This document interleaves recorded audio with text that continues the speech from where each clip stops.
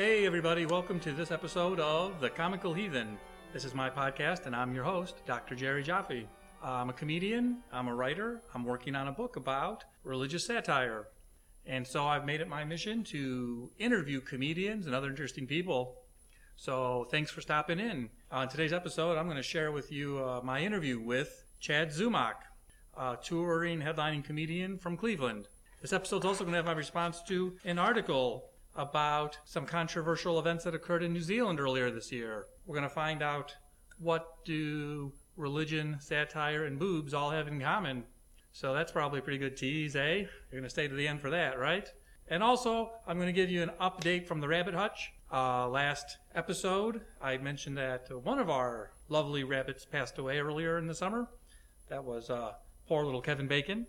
I've received some emails and messages from fans and listeners and people just expressing their support and so on. A few people were asking questions about how our other rabbit, Newton, was doing. How was Newton dealing with his change to his life? So I'm going to give you an update from the Rabbit Hutch as well. But before my rant and before my update from the Rabbit Hutch, let me tell you about today's interview. So earlier this summer, I had a chance on the road to open for Chad Zumock. We were in Willoughby, Ohio, at the Willoughby Brewing Company, one of the great microbreweries in the area.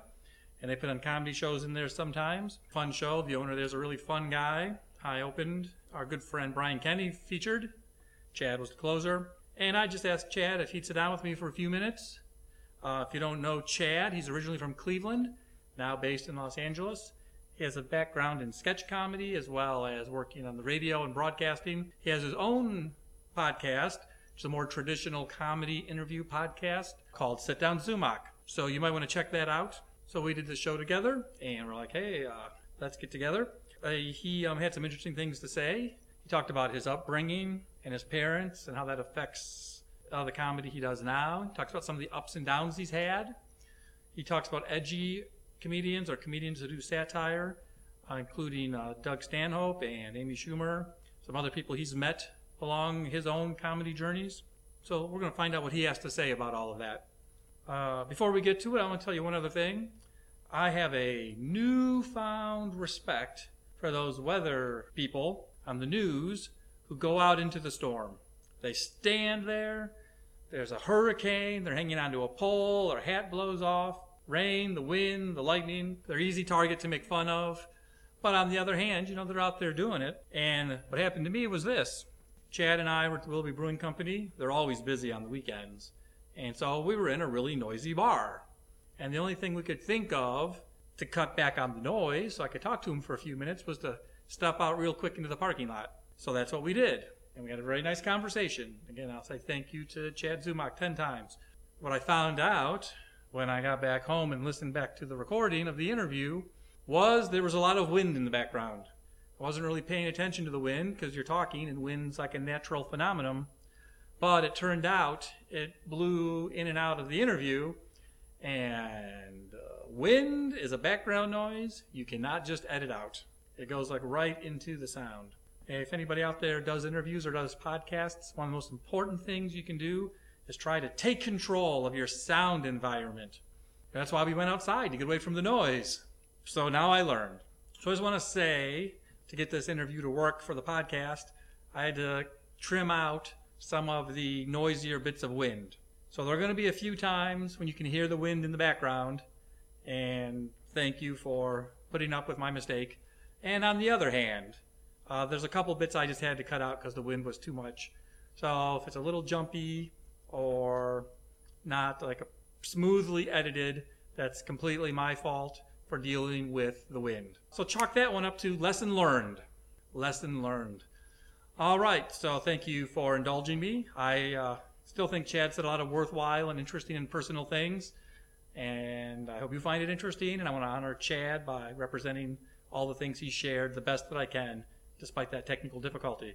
So without further ado, my interview with Chad Zumock. Taking a deep breath. Welcome to the Comical Heathen. I'm sitting here outside of the Willoughby Brewing Company with Chad Zumock. Chad is a touring headliner and host of his podcast, Sit Down Zumock. Hey, Chad, how you doing? Jerry Jaffe, a pleasure to be on your podcast. Thank you for having me. Well, thanks for coming along. I didn't know my dad till I was 21, and he's Italian, so he's Okay. very hardcore Catholic, and but I didn't have that in my life, and my mom was kind of like, I don't care. Okay. So I just kind of grew up without that guidance.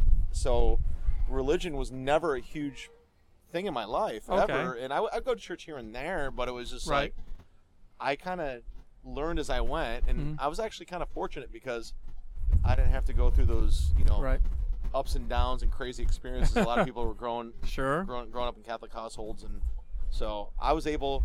And if I do have kids, I'm gonna let them pick what they want to do. Don't put them into a situation. Sure.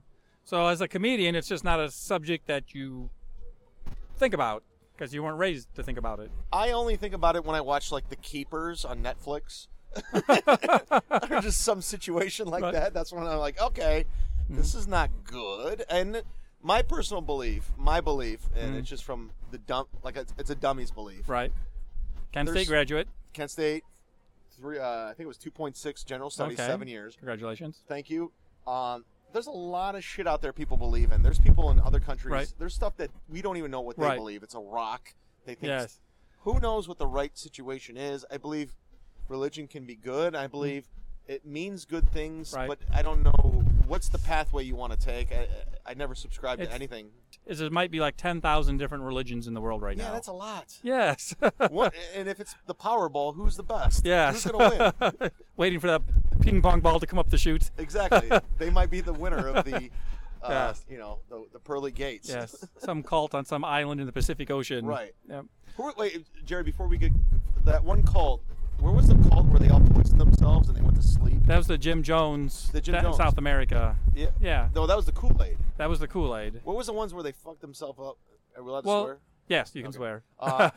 They took some poison. They went to sleep. It was like they're going on like a spacecraft. Oh well, Jim Jones had a story similar to that, but you're thinking of Koresh and the New Davidians. No, that was the Branch Davidians. In Waco. There was another one. I just don't know. Either way. Well, what if one of those? It's happened more than once. Yeah. What if one of those were the right religion? Yes. The right cult. Right. Exactly. Maybe David Koresh was onto something. Yep. They're in heaven right now. Yeah. The rest of us Heaven's Gate. That's what it was. Okay. Is it? I've never even heard of that except for the movie, but. Google Heaven's Gate. Okay. And cult. I'll put a link to that in the description of this podcast so people know what the hell you're talking about. They might have been on something. Do you know any comedians working now, either just friends or on TV, who do religious satire really well? He doesn't do religious satire, but he's almost a cult leader himself. Is Doug Stanhope? Okay.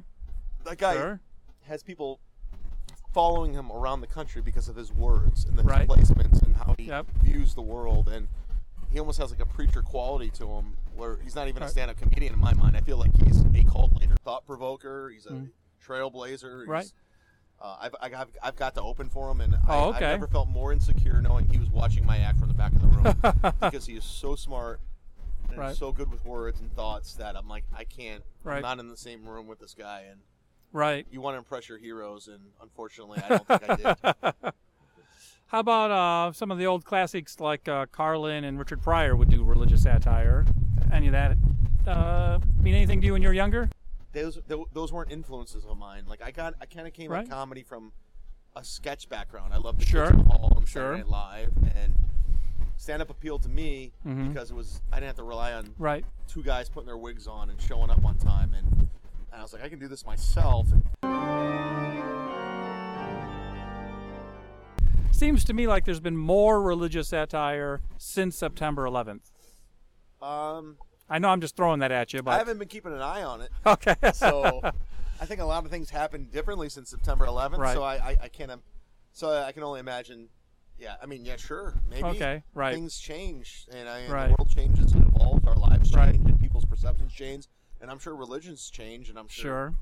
You know, we're in a weird part of this world right now where social media and everything's at your disposal. So out on the road, have you ever seen any? Sometimes Road Warrior comics will talk about weird crowd interactions, like where someone in the audience brings up religion or someone brings up Jesus, or you're in a religious area and you're guarded about what you say. Any kind of experiences like that? Well, I do have one story I'll share with you. It's this recently happened to me. I auditioned for NACA. Okay. Which NACA basically is you can get on college tours. And sure. Right now, I didn't realize how overly sensitive. Okay. And I have one joke about Jehovah's Witnesses. I did it tonight. Yep. And that joke alone, that one joke. Right. By the way, I paid $2,500 to get into this thing. Right. And you're supposed to get your money back on top of money. Right. And not only did I not get my money back, right. Like there were colleges, went to my college agent going, "We're never going to book this guy ever." Right. So don't even just because I said that, and it was not even that bad. No. Yeah, I remember the joke. By religious satire standards, it's very tame. It's tame as shit, but the colleges they don't want nothing to do with me after that. I'm like, and I looked at my college agent and I go, "Listen, I'm not doing this stuff anymore. I just wasted $2,500. Right. I'm a funny comic. You saw me open for Steve-O. Like, you've gotten me gigs without this NACA shit. So right. Find me gigs without NACA. I'm not doing it, and I haven't talked to him since. Nothing's 100%, but my experience, because I do teach at a college and I visit other campuses, is the majority of students are not as easily offended as they're portrayed. I think those people are like deans or vice presidents, and so they're acting as gatekeepers, like, can we bring this guy to our college? I would be surprised if most students would even notice your Jehovah's Witness joke. Well, you know what I mean? Because it's a funny joke, but I mean in terms of offensive scale, it's not an offensive joke. It's just like, it's whatever. It's almost a tag to what you were saying in that routine. I'm trying to move forward. Yeah, you're right. It's a tag, and the fact that they took such great offense to something so tame and lame, and I'm like, I guarantee you, if I was a pregnant lesbian, for some reason, Dream, Chad, dream. I would have gotten 12 colleges off of that. Just because I think diversity, I just think masculinity, I think alpha male, I think everything's under attack right now. And it's a weird point of view to be, or not a weird point of view, it's a weird time for like just a normal white guy to be doing comedy because of this extreme exposure with, Black Lives Matter or diversity or feminism. It's just like, all right, enough's enough already. I'm an old school dude. I'm a guy. Right. And I like everybody, and I don't have any prejudice. I'm a cool dude. But how do you portray that and convey that? Right. No, I think your stage persona comes across as likable and like a bro. Like, we're dudes hanging out. Let's joke around for a while. And I can't change it. It's just, you either like me or don't. It's just like, I'm not trying to be somebody different. Like, yeah, Black lives do matter, but I'm not going to bring it up in my act. Right. You're not a political or alt comic. I want to talk about being drunk and trying to drive. Yeah. Something which affects people's lives, actually. And stuff that happened to me personally. And I'm not trying to change your opinion. I'm like, Carlin was just such an observationalist, and like he was a wordsmith where he can just really. Yes. I'm just not that guy. Like, I'm jealous. 7 dirty words. I could never do that. It's that's another level of comedy. Yes. I'll die before that happens. Right. Yeah. I will say, in the dozen or so, 20, maybe more comedy shows I've produced at college campuses, I've never once had a student complain about content. I know. The thing is the gatekeepers getting in. Yes. Once you get in, you can do whatever you want. I've done like 10 colleges. Okay. And it's always been through backdoor situations. And I've always been fine. The bookers like me. It was never a problem. But getting in has always been the fuck. Like those NACAs and the ACPAs and ACP, whatever they are. And I have a college agent who puts me out on that shit. And the first one I did okay. And I ended up getting like 4 colleges. And I don't know. It's sensitive times right now. When you were in Cleveland, you were around the younger comics and open mic scenes and doing local shows. I always appreciated you being like available and doing shows. If there's a young comic here asking you for advice about satire or being edgy, what kind of advice would you give them? I think I'm a different person than I was 4 years ago. Okay. And I think I don't know. I kind of came up in this weird situation in Cleveland, and it's been weird. It's been, I don't know. Sure. I brought a lot of weird attention onto myself, and I feel like I was judged harshly, and I feel like at the same time, like I kind of hold resentment because of that. Because I feel like I've helped a lot of people, but at the same time, I also brought a lot of things on myself. But I'm always willing to help someone because stand-up is so hard. It is so difficult, and it's like at this point, like the wage is like what it was in the 80s. Right. Like it's not changing, and Right. if you're fighting to do that, you must really love it. Right. Because it's insanity. Like yes. what I do, it's complete insanity. Yes, it might be the only vocation in the country that the wages have been flat for 40 years. It's like literally the same as they were paying in the 80s. Clubs are paying. And then when I get a theater gig like with Chris D'Elia and he gives me these paychecks, I'm like, are you kidding me? So that gives you hope. And like, oh my God, if I continue to push it and continue to write and be smart, one day in the right situation, right time, because it is timing and who you know, you might be able to pull those paychecks in. And I'm not chasing money because I do love doing it, but at the same time, it's just, you really got to want to do this because... Oh, yeah. You got to love doing it before anybody will pay you for doing it, let alone paying you well. And while you're doing it, you'll figure out how to do it. Right. Like I think the reason why I'm a full-time comic is I figure out how to do it. And there's a lot of ways to do it. And by it, do you mean how to be a full-time comic? Yes. Okay. It's just being... Because you're your own travel agent, you're your own manager. You got to be clever. Yes. You got to know people. And I couldn't be doing a full-time comedian job if I didn't know a guy at Southwest. Or if I didn't know a guy at Megabus. Or if I didn't know a guy at Enterprise. Right. It helps so much. Sure. And I'm very grateful for that. Would you have any advice for a young comic just about being political or edgy? Is that if you're gonna do it, go hard. But if you get and I hate to say this, but I'm gonna have to say it because I like her and I haven't talked to her in a long time, is Amy Schumer. Sure. And Amy I've known before her blow up. Right. She got by being the likable lady and the girl guys want to hang with. Right. Talk about her pussy, blah blah blah.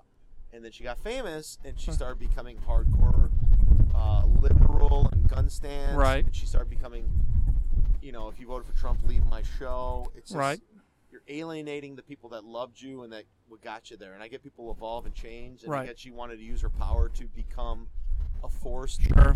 But at the end of the day, like you're hurting your ticket sales and you're hurting what made you become famous. And when you get famous, that's the worst time you can do it. So. All right. Well, I want to thank you, Chad. Before I let you go, this is just a question I like to end on, which is anything else about religious satire that you'd like to say that didn't come up in our conversation? I respect the comedians that can pull it off. Right. And it's interesting. And personally, I just don't have the knowledge to do it. Right. That's all it is. It's just, I'm not smart enough to do it. And also, it's never been an interest of mine. Right. So when people talk about religion, I'm just not really I'm interested in the sense wow, you're that passionate about this. As in getting to know a person. Yeah. But I've been very grateful coming from a dumb mom, where she, even though she was dumb, my first best friend was black. Right. His name was Leroy, and we were best friends. So I never knew racism. I never knew I was very blessed to not know anything. So as I got older, I could see people for different, even Jehovah Witness. My best friend was Jewish. Jesse, nothing affected me. All right. Well, thank you very much, Chad. I really appreciate your time. No, thank you, and be sure to check out my website, danecook.com. We will. I'll make sure to include a link in the description of this podcast.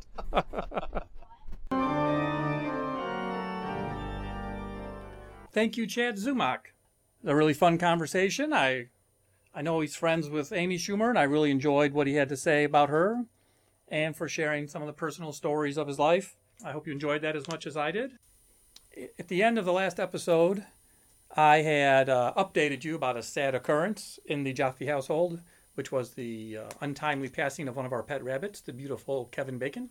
As my wife would call her, Kevin-y the Bun Bun. And yes, her name was Kevin, but she was a girl. We have non-gender specific pet naming policies in our house. Anyway, I did want to give you an update. Some people have emailed me or Facebooked me about the other rabbit. Our other rabbit is called Newton. He's also a Holland Lop. He's what's called a chocolate-colored lop because he's sort of very brown with black fuzzy edges and a kind of cute round nose. And when rabbits are bonded, as they were, very best friends living together, sometimes when one passes, the other one has a grieving process. I don't want to go into a long dissertation on that, but it's kind of an interesting point. One of the things about having rabbits as pets, by the way, is that they are not cats or dogs. They have their own psychology and personality. partially because I think they're prey animals. Cats and dogs, part of hunting packs, and so they have a high degree of playfulness. But rabbits are, like squirrels. They're out in the wild, and everything out there wants to eat them.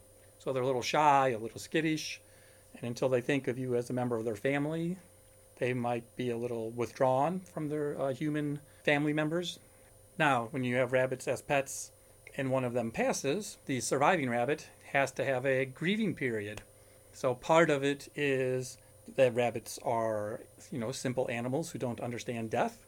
So it's actually recommended that you leave the deceased rabbit with the surviving rabbit, so the surviving rabbit can get used to the idea that their friend is no longer with them. Whereas if you just, shall we say, randomly remove the remains from the cage or from the habitat, the surviving rabbit doesn't really know what happened.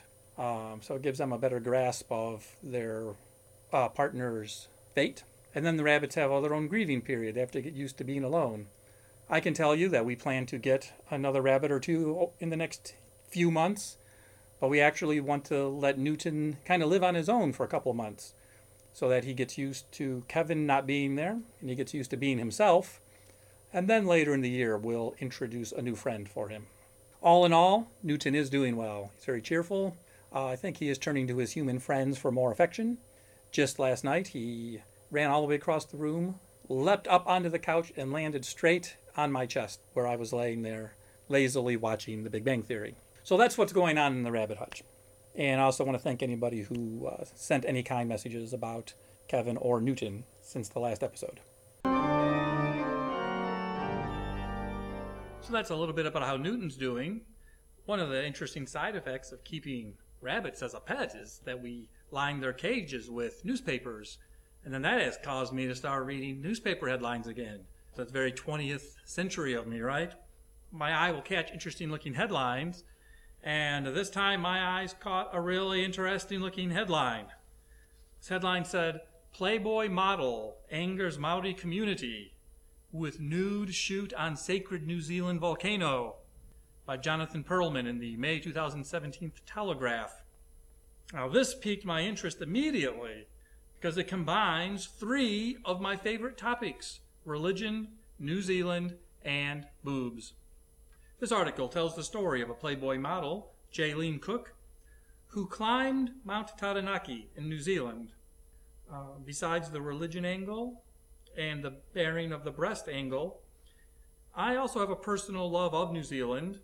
I lived there for several years, so I have many New Zealand friends, both of European descent, of Maori descent, other international community members.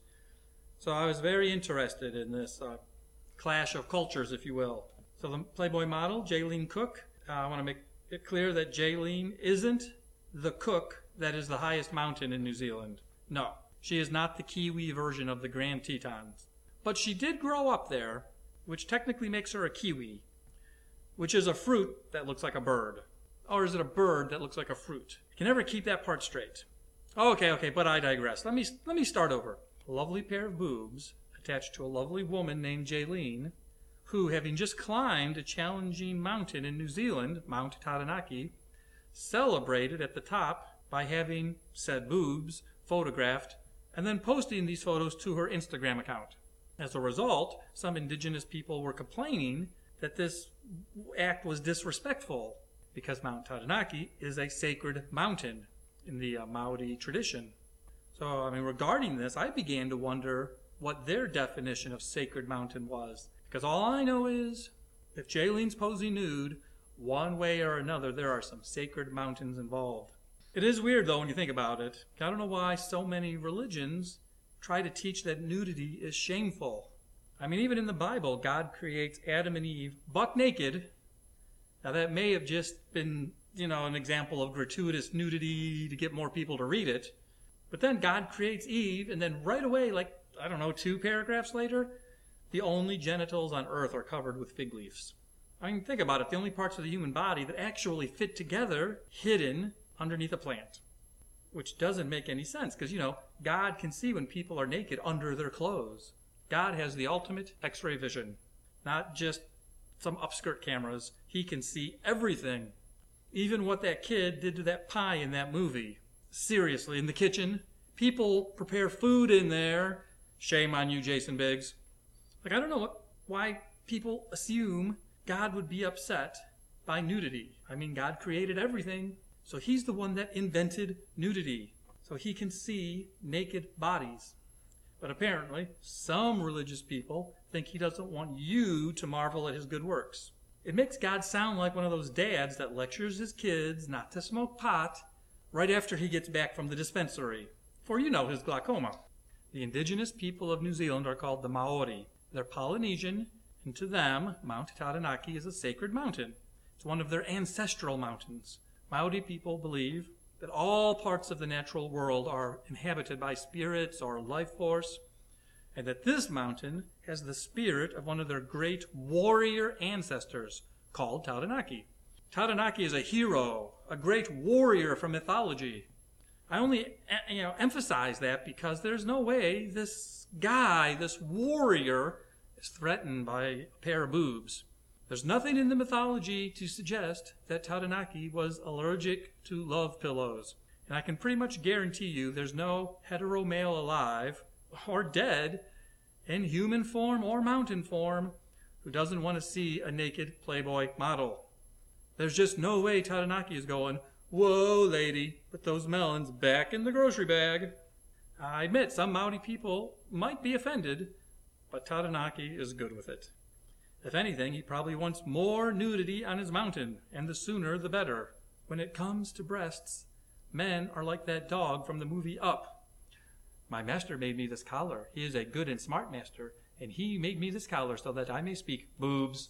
So I don't believe there's any way that Taranaki has any problems with Jaylene Cook's Twin Peaks on his summit. As an aside, is it weird that I'm starting to find mountaineering terminology strangely arousing? Ugh. Now, in this article, some of the offended Maori people tried to explain their position by making comparisons. One asked, "Would you want someone standing there naked in your church?" Yes, I would. I would want someone standing there naked in my church. There are over 10,000 religions in the world today, and mine includes nudity. In fact, I won't even go to church on Friday night unless I know there will be nudity.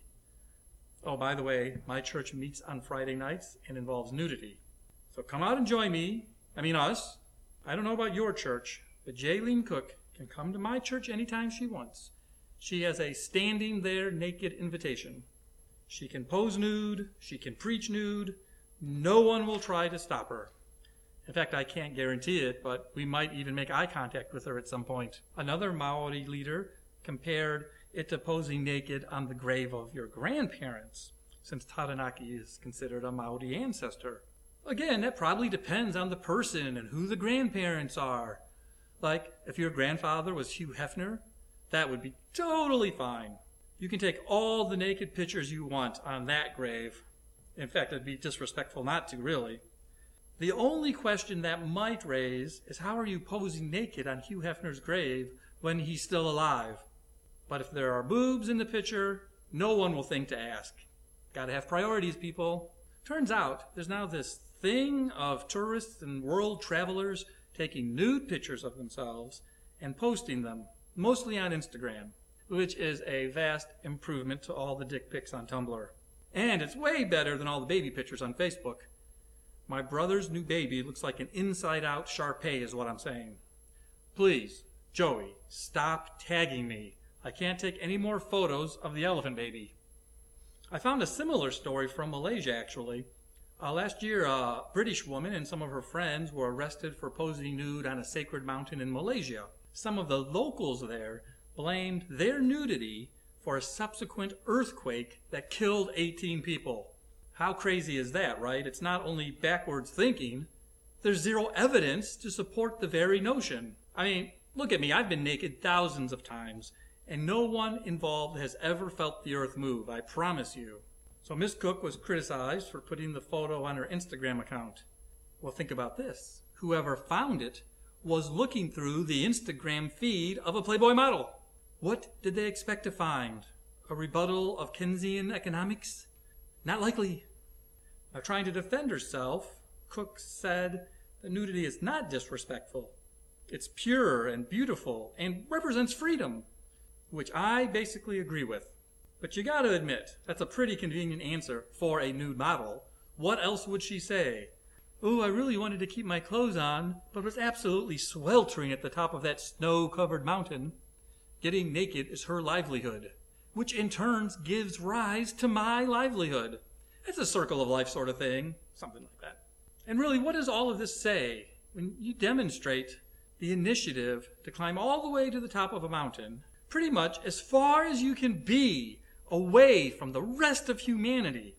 And even there, you're subjected to the prudish moors of sanctimonious scolds in the valleys far below. You've climbed to the summit of a mountain, and anonymous couch potatoes sit on their asses and click "offended." The indigenous Polynesian people of New Zealand are called the Maori, and when European settlers arrived, they were called Pakeha.